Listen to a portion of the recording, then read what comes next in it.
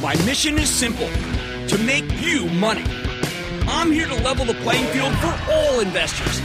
There's always a bull market somewhere, and I promise to help you find it. Mad Money starts now. Hey, I'm Cramer. Welcome to Mad Money. Welcome to Cramerica. Other people want to make friends. I'm just trying to make you money. Because my job is not just to entertain, but to educate, teach you how this business works. So call me at 1-800-743-CNBC or tweet me at Jim Cramer. What makes stocks move? What separates the bad days from the good days like this one, where the Dow gained 116 points, S&P jumped 0.81%, and the NASDAQ pole vaulted 1.53%? Now, a lot of people assume that any given day is a random walk where the odds are about 50-50 either way. This is a mistake that a lot of newcomers make. It's almost as if they see the market as a big casino, and they've settled at the roulette table where they're betting on red or black. So when they see a stock coming into the session with a full head of steam from pre-market trading, they want to put their chips on it. Black going higher, red going lower. But if you're going to trade, I'm begging you to be more disciplined than that. If you bet on black when the pre-market action looks good and you bet on red when it looks bad, well, you'll ultimately get your head handed to you every time we get an intraday reversal. Something, by the way, that happens a lot, including this morning's opening. I approach day trading the same way I approach sports betting. I can't gamble, but I sure know what the heck I'm doing. Each session is a game, a battle between the bulls and the bears where you have to pick a side. My method. I immediately try to figure out who's the favorite and who's the underdog, just like in sports betting, because you always want the wind at your back when you're trading. And unlike gambling, the line isn't readily available or accessible, so I have to create it in my mind. I'm going to show you how I do it. Today, you can tell from the start that the Bulls were the favorites because of the strength of the futures. That makes it too easy. If this were a football game, though, you'd have to spot the Bears, try to figure out what. How about 6 or 7 points to attract some short money from the other side? The Bulls just had so much going for them from the get-go. First and foremost, the Senate grilled Janet Yellen, the next Treasury Secretary. And to stick with the football analogy, she's Tom Brady. Although I may be the first person to draw that parallel. What else can I say? I had no worries about Yellen in front of the Senate. She was so sure-handed. Over and over again, she made the case for full employment agenda to help people who don't have jobs and need to put food on the table. That means Yellen wants to spend a lot of money. Now, normally that kind of thing would have left her open to a Republican blitz. But she released her answer so quickly that there wasn't a single sack or even a hurry. With Jerome Powell at the Federal Reserve, is he Aaron Rodgers now that Drew Brees can't throw deep and may be retiring? Yeah, he's Rodgers. And Yellen at Treasury, we could be looking at years of low interest rates and generous government spending, which is fabulous for the stock market. I think a lot of investors spend too much time focusing on Washington, but policy does matter. When Yellen says we need to act big, she's talking about acting big to create more jobs. And that's what the $1.9 trillion stimulus package is all about. I know some skeptics think that Democrats just want to give handouts to people who don't want to work. But this is America. People want to work. States want to pay. If Congress doubles the minimum wage like Biden's proposing, I bet people want to work even more. The truth is we've got 7% unemployment in this economy, and that needs a shot in the arm. That's too high. So when I hear Yellen talking about big, it makes me feel like the Bulls have a home field advantage with Yellen at the helm, just like the Bucs had an advantage with Tom Brady. Bulls by 3, or non-gambling speak, the Bulls are so powerful that you have to spot them at least 3 points to make it even. Now let's take the line even further. When the economy gets a shot in the arm, people with money are more likely to start new businesses or invest in the stock market. One's good for the economy, one's just okay. We know there's lots of index money. 50% of stocks are owned by funds that track indices. So if you're an index fund investor, you're taking the line up for the Bulls. That's not so much the case for people buying individual stocks, although when it's done en masse, like BlackBerry or Palantir or GameStop, Bed Bath & Beyond, AMC, it gives the Bulls a boost. And whether it's young people jumping on a little dollar stock like AMC or older people buying an industrial like Honeywell, these individual buying patterns are strong. So you got to spot the Bears another 2 points. Next, if you want to know where games are really won, it's the offensive line. You need that impenetrable wall to push forward. But for the last few weeks, we've watched the successive front lines we get blitzed after a couple of up days. Today, though, we had the best front line you could ask for. It's more than 4. We had Facebook, we had Amazon, Apple, Netflix, Alphabet, FAANG. You could always take out one of those and substitute Microsoft, which also roared higher, but please do not take out Netflix, which had a remarkable quarter this very evening. These big tech plays are all viewed as lockdown stocks. They're the ones you bet on when it looks like Uncle Sam will keep botching the vaccine rollout. Now, I think that's too, let's say, severe. We don't know what Biden's got planned. Not the vaccine stuff. I mean, we have really botched the roll. But the way we view FANG is really incorrect. They're portrayed as stocks you buy when the economy locks down and sell when the economy reopens. While they do just fine during lockdown, they also do just fine when we reopen. And that's what people seem to realize today. Think about it. Reopening means travel comes back, which happens to be Alphabet's biggest advertisers, and they'll start spending again. You can make a similar case for Facebook and for Amazon. Meanwhile, Netflix is skyrocketing after hours trading because it reports some spectacular subscriber numbers. They added 8.5 million paid subs when Wall Street was looking for 6 million. That's incredible, and it means it's here to stay. As for Apple, I listen to Yellen, and she's not a cold warrior like Trump's team. She wants China to behave, but she's not trying to roll back globalization, not at all. And that is great news for Apple, which is much loved in China, but didn't trade as high as it should have because Trump inspired political risk. I want you to put it all together, and then you need to see that you got to spot the bears another couple points. This is how something becomes a favorite. Finally, you have the remarkable run to semiconductors, especially the 5G plays. Now, last week I recommended a bunch of 5G stocks, and many of them just exploded higher today. Inseego, which I told you to buy, up 23%. Fastly, up 8% on the list. I said Skyworks and Marvell both work, up 6%. Taiwan Semi 5, Qualcomm 4. Honestly, it's a hard move to explain. Big Spectrum auction this week. Internet of Things, Apple business, shortages worldwide. Aha, that's my bet. What matters is that it's coloring every screen green. Shortage after shortage after shortage. Of course, the bears are not without weapons of their own. We got good numbers from Bank of America, great ones from Goldman Sachs, but because both stocks came in very hot, Wall Street yawned. They actually got hit. Even accounting for that, though, the Bears were massively outgunned today. So for today's game, you had to spot the Bears 7 points to make things even, meaning the Bulls had a big edge and the Bears needed some intraday help to turn the green tape red, and they didn't get it. They needed something disruptive from President Trump. He's been good at that. No Twitter access. He's been pretty quiet. Maybe a misstep from Janet Yellen might have done that, but she didn't make any more than Brady did. Maybe a disappointment for the banks, which ended up delivering excellent numbers, but people yawned. Now, the great thing about the stock market is that unlike betting on football, there is no point spread. There's not even a VIG. Now that there's no commission trading, you don't have to spot the Bears 7. You just sop it all up. It's a level playing field. So if you're going to bet against the favorite, you need a game changer to move the mental line, or I should say the money line. Today, though, I saw nothing that made me think the line was wrong, which is why stocks stayed so strong. But the bottom line, if you're new to trading, not investing but trading, because this is very rarely that I'm discussing trading, you don't want to go home long. Every day is a new game, so don't just roll over your bets. That's my advice to you traders. With Biden's inauguration tomorrow, we have no idea how that session will go. Maybe the Bears will be in charge. But if you do the work to figure out who's the favorite and by how much, you'll be in a much better position than the gambler who buys hot stocks, betting they'll stay hot for the duration and never sells a share. Let's go to Colin in Michigan. Colin. A big Grand Rapids booyah to you, Jimmy Chill. Well, there you go. Grand Rapids, furniture capital of the world. What's happening?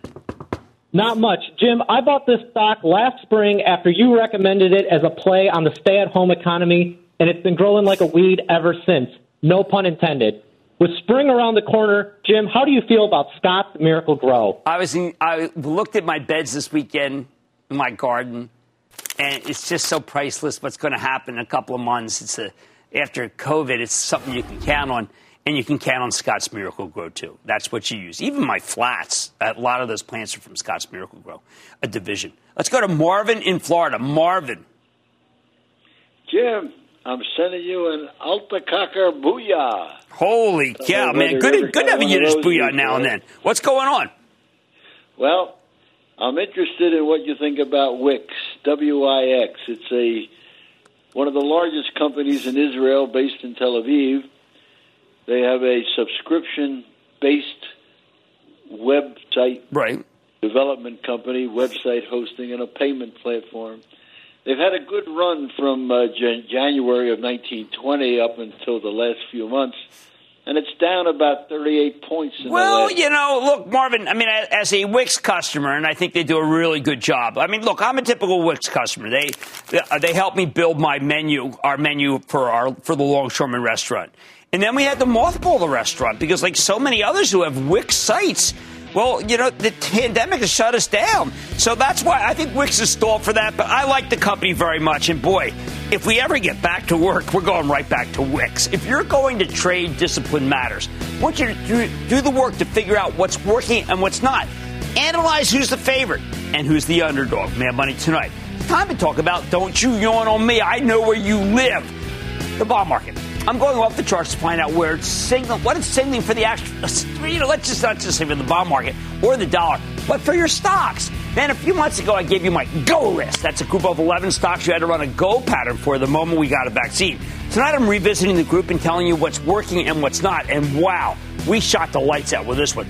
And does Logitech remain a logical COVID winner? I'm going to sit down with the CEO after earnings. So stay with Cramer. Don't miss a second of Mad Money. Follow @Jim Cramer on Twitter. Have a question? Tweet Cramer. #MadTweets. Send Jim an email to madmoney@cnbc.com or give us a call at 1-800-743-CNBC. Miss something? Head to madmoney.cnbc.com.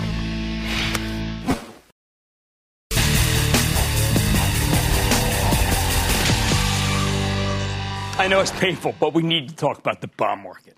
I know bonds are boring, but at the end of the day, the stock market takes its cue from the much larger bond market. Now, over the last 6 months, long-term treasuries, we're talking the 10-year note and the 30-year bond, have plummeted in price, which has sent their yields soaring.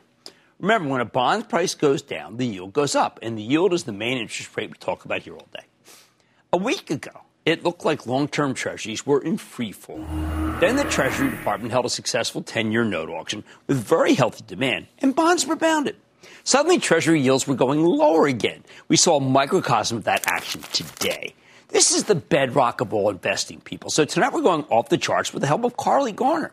She's a brilliant technician who's the co-founder of DeCarly Trading and the author of Higher Probability Commodity Trading. We want to get a better sense of where bonds might be headed because they're so crucial to the stock market. As she sees it, this is likely the bottom in long-term Treasury purchases. That's right, the bottom. And the peak in yields, at least for a while. This is a shockingly contrary viewpoint to what almost everybody I know thinks. Now, some of this because of the macro backdrop. Long-term rates rise when the economy is getting stronger. They fall when the economy is weakening. And we've got some ugly data over the last few weeks. It's ugly meaning it's slower. But Garner sees something else at work beyond the Treasury auction or the macro. She thinks the yield on the benchmark 10-year Treasury is converging with the dividend yield on the S&P 500. Near last week's lows, the 10-year was paying interest of about 1.2%, while the S&P yields roughly 1.5% right now. Now, you could argue that this is comparing apples and oranges. Stocks have upside potential, bonds don't. On the other hand, though, stocks also have much more downside risk, especially since treasuries are getting active support from the Federal Reserve, and foreign investors know our government bonds are the only way to get an okay yield. Remember, their yields are even lower than ours, without any meaningful default risk, and they've got that. Have you seen what's going on in Italy? Jeez. I'm always telling you that stocks are the only game in town right now. That 1% yield from the 10-year is too puny when you can find high-quality companies paying 3 or 4% with their dividends. And remember, high-quality meaning I'm not worried about them being paid. But to wealthy investors overseas, U.S. treasuries are fairly attractive at these levels. This weekend, Bloomberg published a piece about how there's significant Japanese interest in treasuries anytime the yield on the 10-year reaches 1.3. Last week, they peaked at around 1.2. Garner thinks that's the level where foreign investors take notice and start pouring money into treasuries. Now, these people are already rich. They don't care about upside. They're only looking for capital preservation. And at a time when the rest of the world's interest rates are even lower, a 1.1 or 1.2% yield looks pretty darn good to them. All right, how about some charts? I want you to first take a look at the daily action in the 10-year note futures versus the U.S. dollar index. Garner points out that the greenback and the 10-year traded in the same direction about 60 to 70% of the time last year. In other words, a weak dollar pushes bonds lower, causing higher rates. A strong dollar pushes bonds higher, causing lower rates. So if the dollar starts bouncing, Treasury yields will likely fall. And Garner's confident that the dollar has bottomed. Check out the monthly chart. All right, this is really important. After getting beaten to a pulp, okay, this is the dollar index. After getting beaten to a pulp last year, you can see it goes down, the greenback seems to be stabilizing after breaching its floor of support last month. There's the breach, okay? Meanwhile, the relative strength index is the most oversold in decades. The last thing we want right now is a stronger dollar. It makes American exports more expensive. But Garner thinks that might be in the cards because the weak dollar trade has gotten too crowded. That means when it's crowded trade, that means there are too many people in it. When you look at the data from the Commodity Futures Trading Commission, speculators are holding their largest short dollar position since 2007.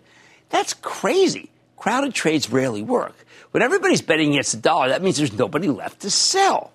We know a stronger greenback translates to higher Treasury prices, but there's something else going on here. Now I want you to take a look at the seasonal pattern in the 10-year note. Garner points out that historically the 10-year tends to rally in the first quarter. Again, that means, remember, bonds go up, rates go down. How about the monthly chart of the 10-year Treasury futures? Garner thinks 2021 is looking a lot like 2020. I'm giving you all these because, again, this is such a contrary view that I've got to back it up with a lot of charts. Going into last year, Wall Street believed that treasuries were headed lower as rising interest rates were taken as a given. For a few weeks, it looked like the conventional wisdom would be right. And then, bingo, yes, COVID. COVID turned the world upside down, and bond prices skyrocketed as their yields plummeted to record lows. This year, Garner thinks Wall Street is once again too bearish on bonds. If last week's low holds, she's betting we'll see a consolidation pattern that will act as a stepping stone to the next leg higher.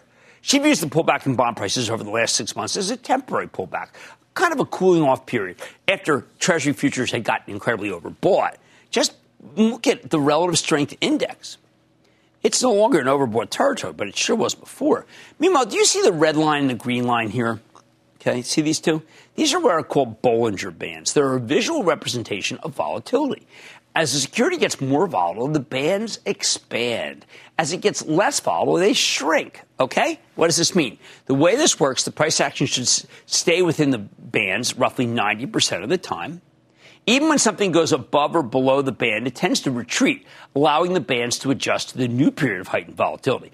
Garner brings this up. I know it's confusing, but she brings it up right now because the Bollinger Bands have expanded, okay? Creating a wider trading range between 126 and 144. The upper band is right below the trendline ceiling of resistance at 145. So Garner expects the bulls to target that level. If she's right, there could be a speed bump of resistance near 142, followed by a quick, albeit temporary, probe to 145. If that sounds like no big deal, let me flip it around. If the 10-year Treasury futures rally at 142, it would imply a 0.5% yield. In other words, we're talking about all-time lows. If the 10-year futures climb to 145, that implies a 10-year yield close to zero. I got to tell you, the 10-year yielding next to nothing, that would terrify Wall Street. We got to stay focused about this. That's got to use that as a risk factor. Now, almost nobody wants long-term interest rates to get this low, but as central banks around the world keep injecting cash into the system to combat the COVID slowdown, Garner sees more money coming into U.S. Treasuries from overseas because yields in the rest of the world are even lower than ours, and we're very, let's just say can I say it, that we're more stable than these other countries? I guess you can still say it.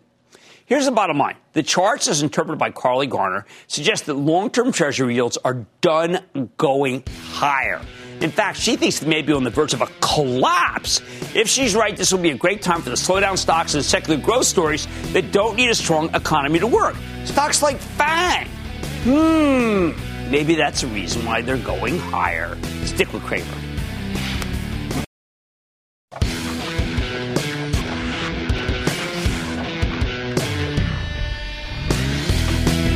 A little more than 5 months ago, I gave you my go list. That's a group of 11 stocks that you had to buy the moment we got a viable vaccine.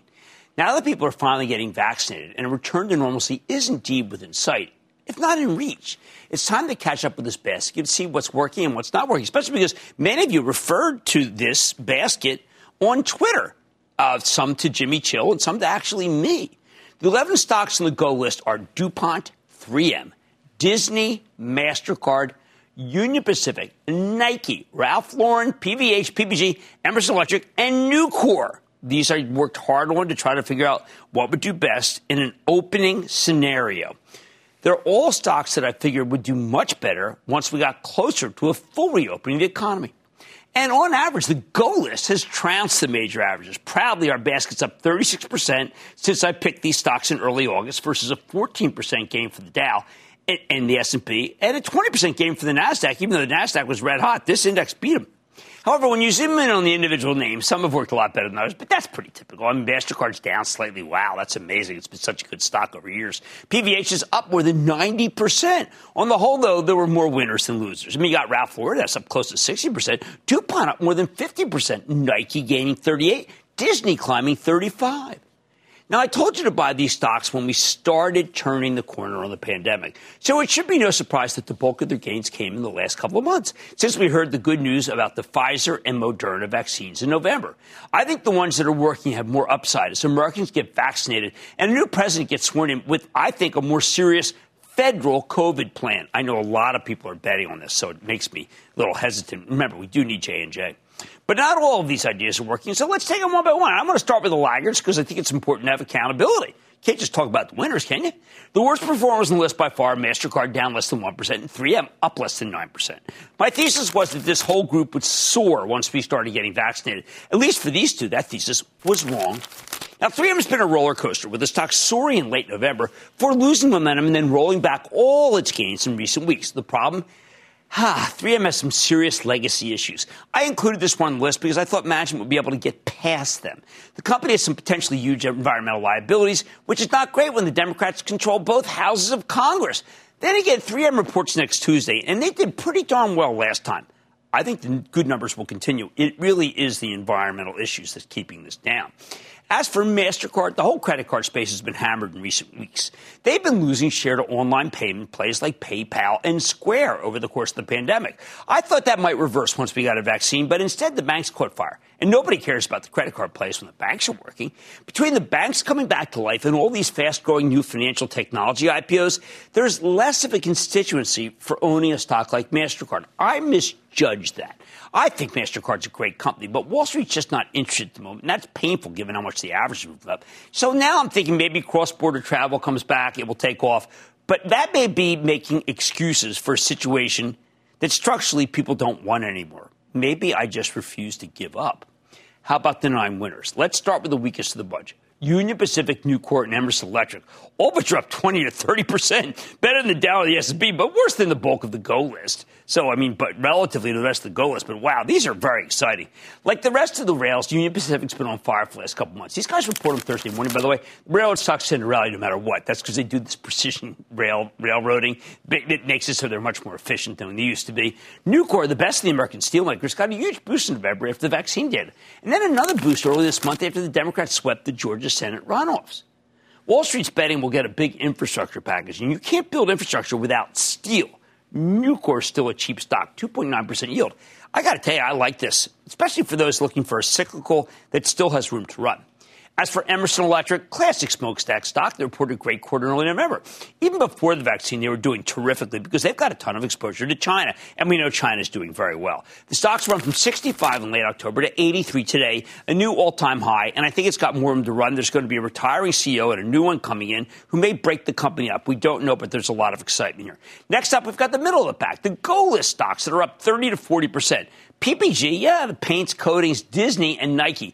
PPG's paints and coatings are on fire. They've got a ton of exposure to the red-hot auto industry at the high end, particularly. They're also a big part of the home builders. Two terrific bull markets. While the stock's been on a tear, I think it's worth sticking with this one. It's really well run. Disney's a weird one. You'd think this would be a textbook pandemic play. Not a great time for the movie theater or the theme park business.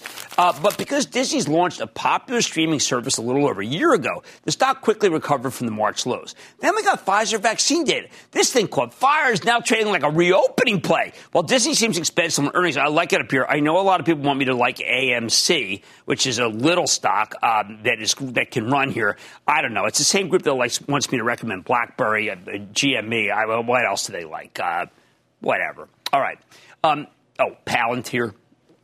I don't want to do anything more than say that's what they're thinking about. But I know that's what they're thinking about. Now let's talk about the kind of stock they should be thinking about. Nike. Even before we saw the light at the end of the tunnel, Nike was already making new all-time highs. As China bounced back and athleisure became the style of choice for people working from home. While the stock is expensive, Nike keeps shooting the lights out with spectacular digital growth. Yes, that is like Lulu. I know that, like Williams-Sonoma. These are all kind of well-run companies that have figured it out. Now, thanks to the pandemic, they've been able to cut out the middleman at Nike and sell their product direct to the consumer. We're not going back. Once again, I'd stick with Nike. It is the best direct-to-consumer story out there. Finally, we've had 3 home runs, including one that just kind of happened. DuPont up 54%, Ralph Lauren up 57%, and PVH up 90%. Manny Trico retiring. We own DuPont along with Nike and MasterCard for the Charitable Trust. You can follow along by joining the ActionAlertsPlus.com club. A lot of people have come in, and no, I don't think we're the reason why these stocks are running, but in some cases, there's a groupthink, and that's okay because the group is right. The commodity chemical place had had a terrific run, although in the last week it's been hit with a wave of profit taking. I can't blame anyone for reading the register. We did some trimming last week for the Charitable Trust. I think the good news is mostly baked in here, although if DuPont sells off another $5 to $10, I'd be a buyer again. 5 downgrades, and now it's starting to move right up. Incredible. Next up, the whole apparel industry got a new lease on life when we learned about the Pfizer vaccine 2 months ago, and that includes Ralph Lauren. RL was already doing okay, but nobody cared until we knew the vaccine was right around the corner. I love management here. Stock's currently trading at 14 times next year's earnings estimates. They've made a lot of good moves, direct-to-consumer, more upside. Last but not least, PVH is a similar story. The parent of Calvin Klein and Tommy Hilfiger struggled to get much traction, but then we found out about the vaccine, and it soared 20% in a single session. PVH hasn't looked back since. The stock got an extra boost when they reported a much better than expected quarter in early December. Even before anyone was vaccinated, the business is already coming back, with its digital direct-to-consumer business up 70% year over year. With department stores fully reopening in the not-too-distant future, I think PVH has more room to run. By the way, I think they'll do a lot maybe with Kohl's, which is doing much better, by the way, since they got the Sephora deal. Now, this one stock trades at just 12 times earnings. That's ridiculously cheap, even for an apparel stock. Here's the bottom line. Other than Ma, which is MasterCard, and 3M, our go-to stocks have been fabulous performers since we found out about the vaccine in November. Some of them have gotten a little rich. I admit that. Disney, Nike, especially DuPont. But the rest of the list is still actually worth buying. Union Pacific before the quarter, maybe even after. Emerson ahead of a breakup. Nucor with that yield. PPG with the coatings. Ralph Lauren getting out of some bad stores. All good. And then, of course, PVH. With the way our government's been bungling the vaccine rollout, you better believe this list will get another leg higher once the pandemic is finally under control. Let's go to Joseph in Connecticut. Joseph. Good evening, Mr. Cramer, sir, and thank you for taking my call. My wife and I love your show, watch it every night. Oh, you are very kind. Thank you. Worked hard this weekend to try to get the show right. Keep going in different directions in order to make it so it's interesting to many people. How can I help? I bought both Chipotle and McDonald's several weeks ago, as they seem to be good businesses to invest in during the pandemic, but they seem to be moving in different directions. Chipotle is holding strong, and McDonald's went up, but now seems to be struggling. My question is, if these two stocks are in the same sector of fast food, why are they not moving in tandem? And where do you think each is headed? You know, this is a great question. I'm really glad you asked it. It was going to be the subject at the top of my show, but I switched when I saw so many different stocks roaring today. The answer is that Chipotle is going all in with technology and loyalty programs and digitization.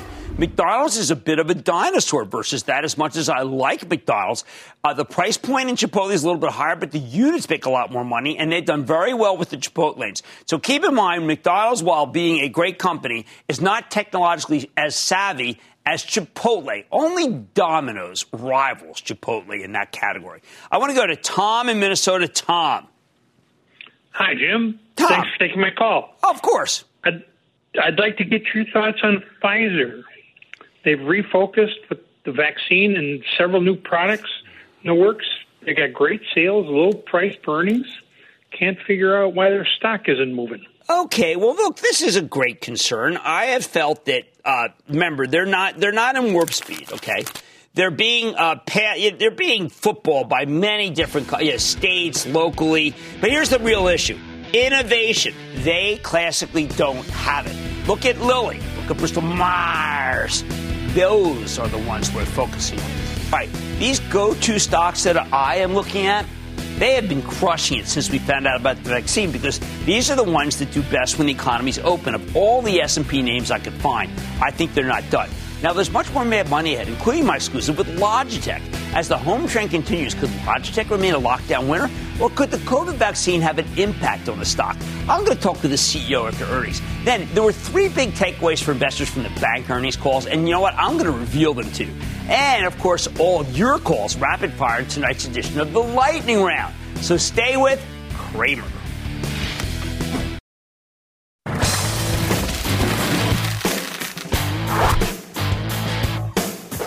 As earnings season goes into full swing, we're seeing an ugly pattern. Companies report strong numbers, and then their stocks either do nothing or even go down. At first, it was just the banks, but now it's spreading to some parts of tech. Take Cramer fave Logitech International, the maker of all sorts of computer accessories, consumer electronics, and gaming equipment.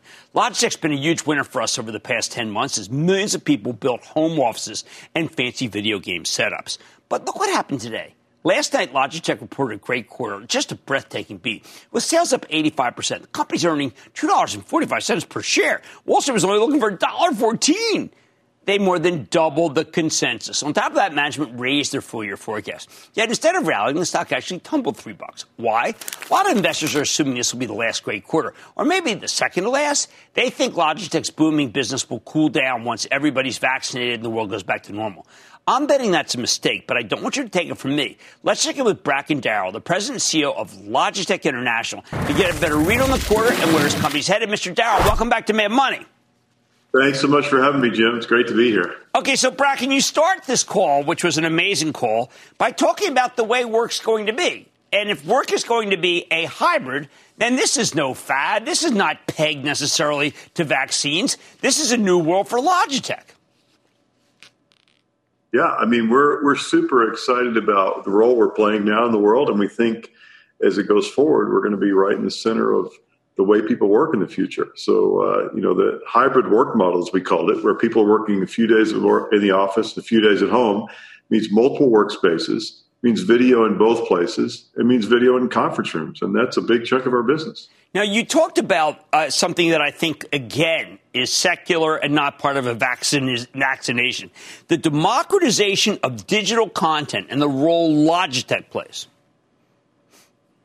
Yeah, as much as I love CNBC, Jim, and Disney and all of the other major companies that bring content to us, more and more people are watching more content from each other. So content creation and content creators are really where the future is for a lot of people. And we basically enable those people with microphones, with webcams, with Streamlabs, which is a service we provide. So the growth of digital content creation or the creator class is huge. And we're right in the middle of the action in many of our categories. I think there are a lot of people who are stuck thinking, well, Logitech, that's just a knockoff. But for instance, I have a pair of very good earbuds that frankly they fit my ear. And I have a left ear problem where they always fall out. I've molded them to my ear and they're not going to go anywhere. And what are you doing that makes this so it works?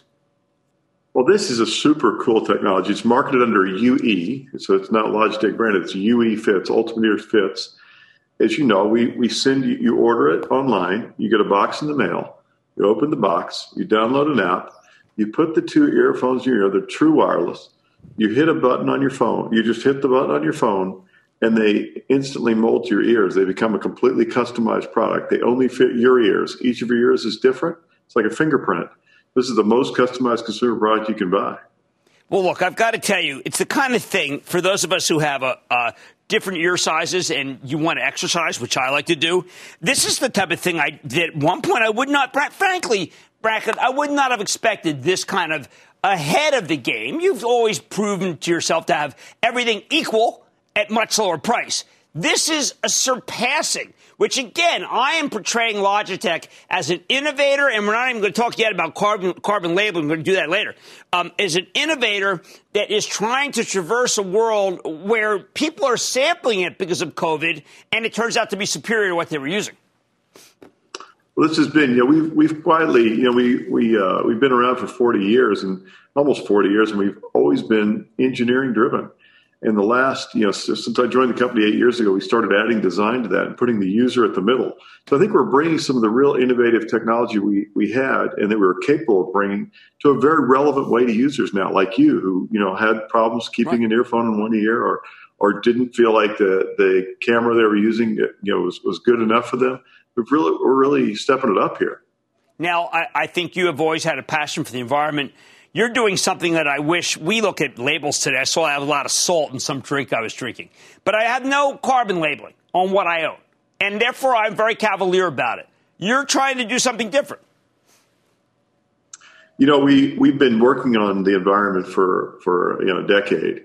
in the last 4 or 5 years, our team, which is very passionate about the environment and trying to do the right thing, led by Prakash Akanundram, who's our head of operations, started down a path we call pervasive sustainability. And a piece of that was not only are we going to work like crazy to try to reverse the effects of global warming and try to reduce the global warming from here, but we're also going to try to bring it and influence other companies and users. And so we decided, about 6 months, 9 months ago, we were going to put, and we're on our path to do it, put the amount of carbon that each of our products generates from the time it's made through transportation, through usage, all the way till it's recycled or put away. All that carbon impact is going to go on our labels. And we hope that will influence other companies in every industry to compete. And so like calories on a food package, you're going to have carbon on our package. Well, look, we're going to push that ourselves. When I see CEOs doing good things at this stage of my career, I salute them and then challenge others to do what you're doing. Because you're doing it right, Bracken Darrell, President and CEO of Logitech, LOGI. Well done, sir. Thank you very much, Jim, and thanks for influencing other organizations to do the same thing. Of course. Yes, whether it be because of posting carbon. Look, remember when they first put the calories up on the wall and then you realize you're eating really bad stuff? I think we have to be focused on how much carbon goes into a product. And that's one of the many things that Logitech is focused on, not just making superior products. That is not going to be going away if everybody gets vaccinated. Mad Money's back after the break.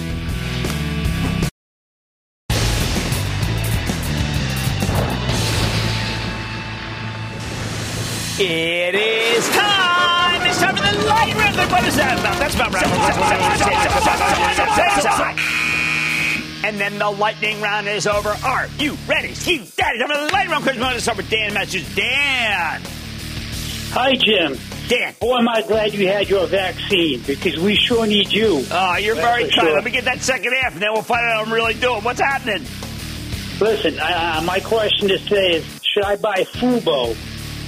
Look, I got to tell you, Fubo versus, and believe me, I know it when I say Fubo. Fubo versus, say, DraftKings, where I have a program with, Bull Market Fantasy, or PennNat. I'll take PennNat or DraftKings. PennNat opening in Barstool Sportsbook in Michigan today. So a lot more there. Let's go to Dino in Florida. Dino. Hey, booyah, baby. Listen, Nano Dimensions, 3D printing, they got some groundbreaking technology. What do you think about that company? Well, they don't have any real revenues. Now, I mean, people suddenly like 3D systems. I think that's a little too excitement for 3D. Now there's a short squeeze going on. People joining, talking about Stratasys. I want to be careful once these moves have been made. They tend to have another leg up, but I don't want to be too aggressive. Let's go to Garrett in New York. Garrett. Hi, Jim. This is Garrett. I'm a first-time caller. The show is awesome. Excellent. Thank you very much. What's going on? I bought shares back when the cannabis stock exploded at $47. Do you think under Biden's presidency... Well, remember, we don't care where stock came from. We care where it's going to. And I have a very good feel that Canopy is the way to play this group. Now, Afri is doing quite well. I am not ignoring that. However, I do want to point out that Canopy has got that big interest from Constellation, and that is going to matter. Craig in Florida. Craig.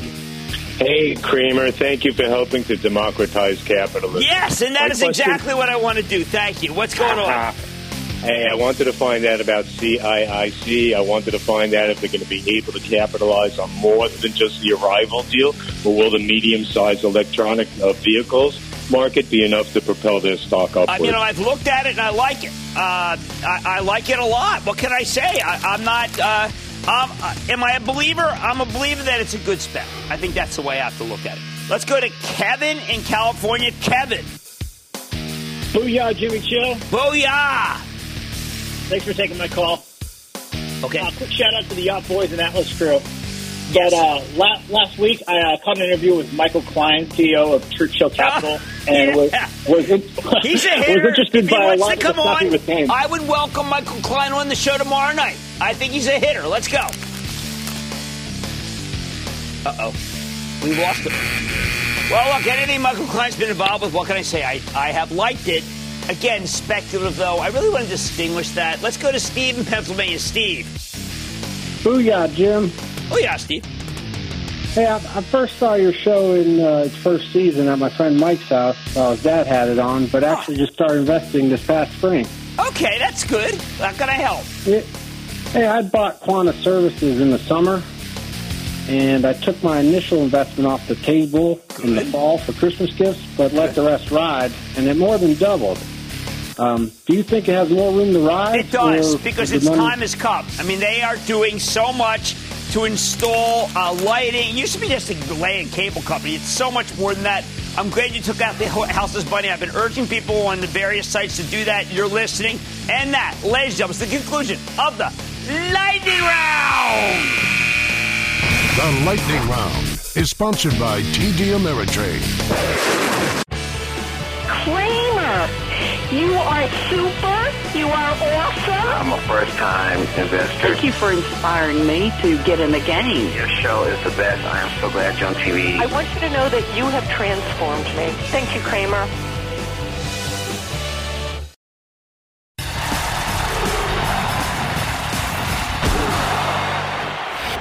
Rather than spending all your time on Reddit trying to figure out what stock will be promoted next, hey, Strategy I admit is working. As I said, it's Jimmy Chill this weekend. Let me give you a far more productive and rigorous way to research stocks. Read the transcripts of quarterly conference calls. We're getting a lot of them this week as earnings season gets into gear, so let's get practicing. My number one piece of advice to anyone thinking about picking stocks is that these calls are the most important part of your research. They can tell you so much about individual companies in entire sectors, in some cases, the whole economy. Let me give you some examples from three different bank conference calls, JP Morgan, Wells Fargo, and Citigroup, all good quarters, that I devoured this weekend.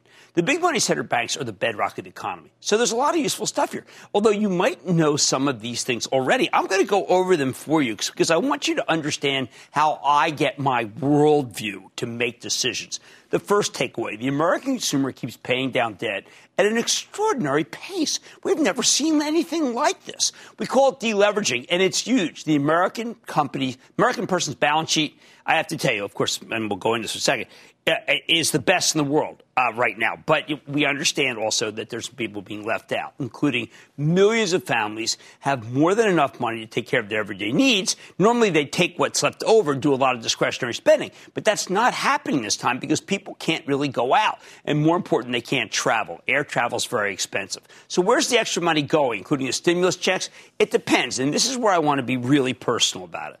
This group of people are the people who are wealthy and doing well. There's another 40% of America that makes $15 an hour or less. They're living paycheck to paycheck. The ones that soon-to-be Treasury Secretary Janet Yellen talked about all day, they're the ones who need our help. I'm not speaking about that. I'm not trying to be cavalier. I'm just saying this is a dominant theme. Above this level, people are paying down lots of debt. And when you see this kind of deleveraging, you have to believe billions of dollars are headed into the stock market. And that's what Bank of America and Goldman Sachs both said they're seeing. Good cue from Bank of America, extraordinary one from Goldman. Second, the banks are spending massive amounts of money on technology.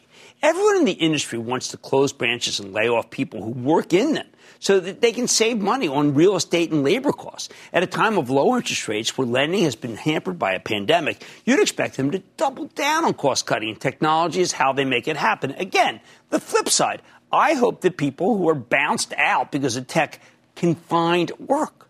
Now, these companies are shelling out immense sums for better cybersecurity. Now, that's a dead weight loss, but they have to do it.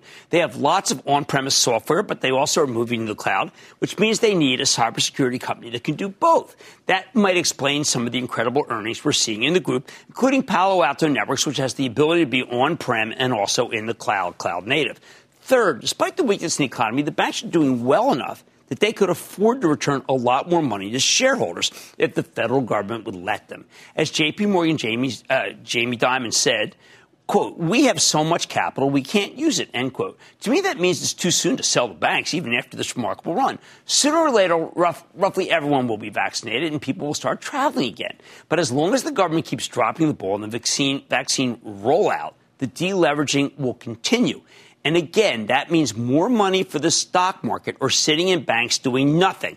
Frankly, the banks are sitting on so much capital that it's slowing the economy in its own right. Now, there's something the government can do something about instantly. I like to say there's always a bull market somewhere, and I promise to try to find it just for you right here on Mad Money. I'm Jim Cramer. See you tomorrow. The news with Shepard Smith starts now.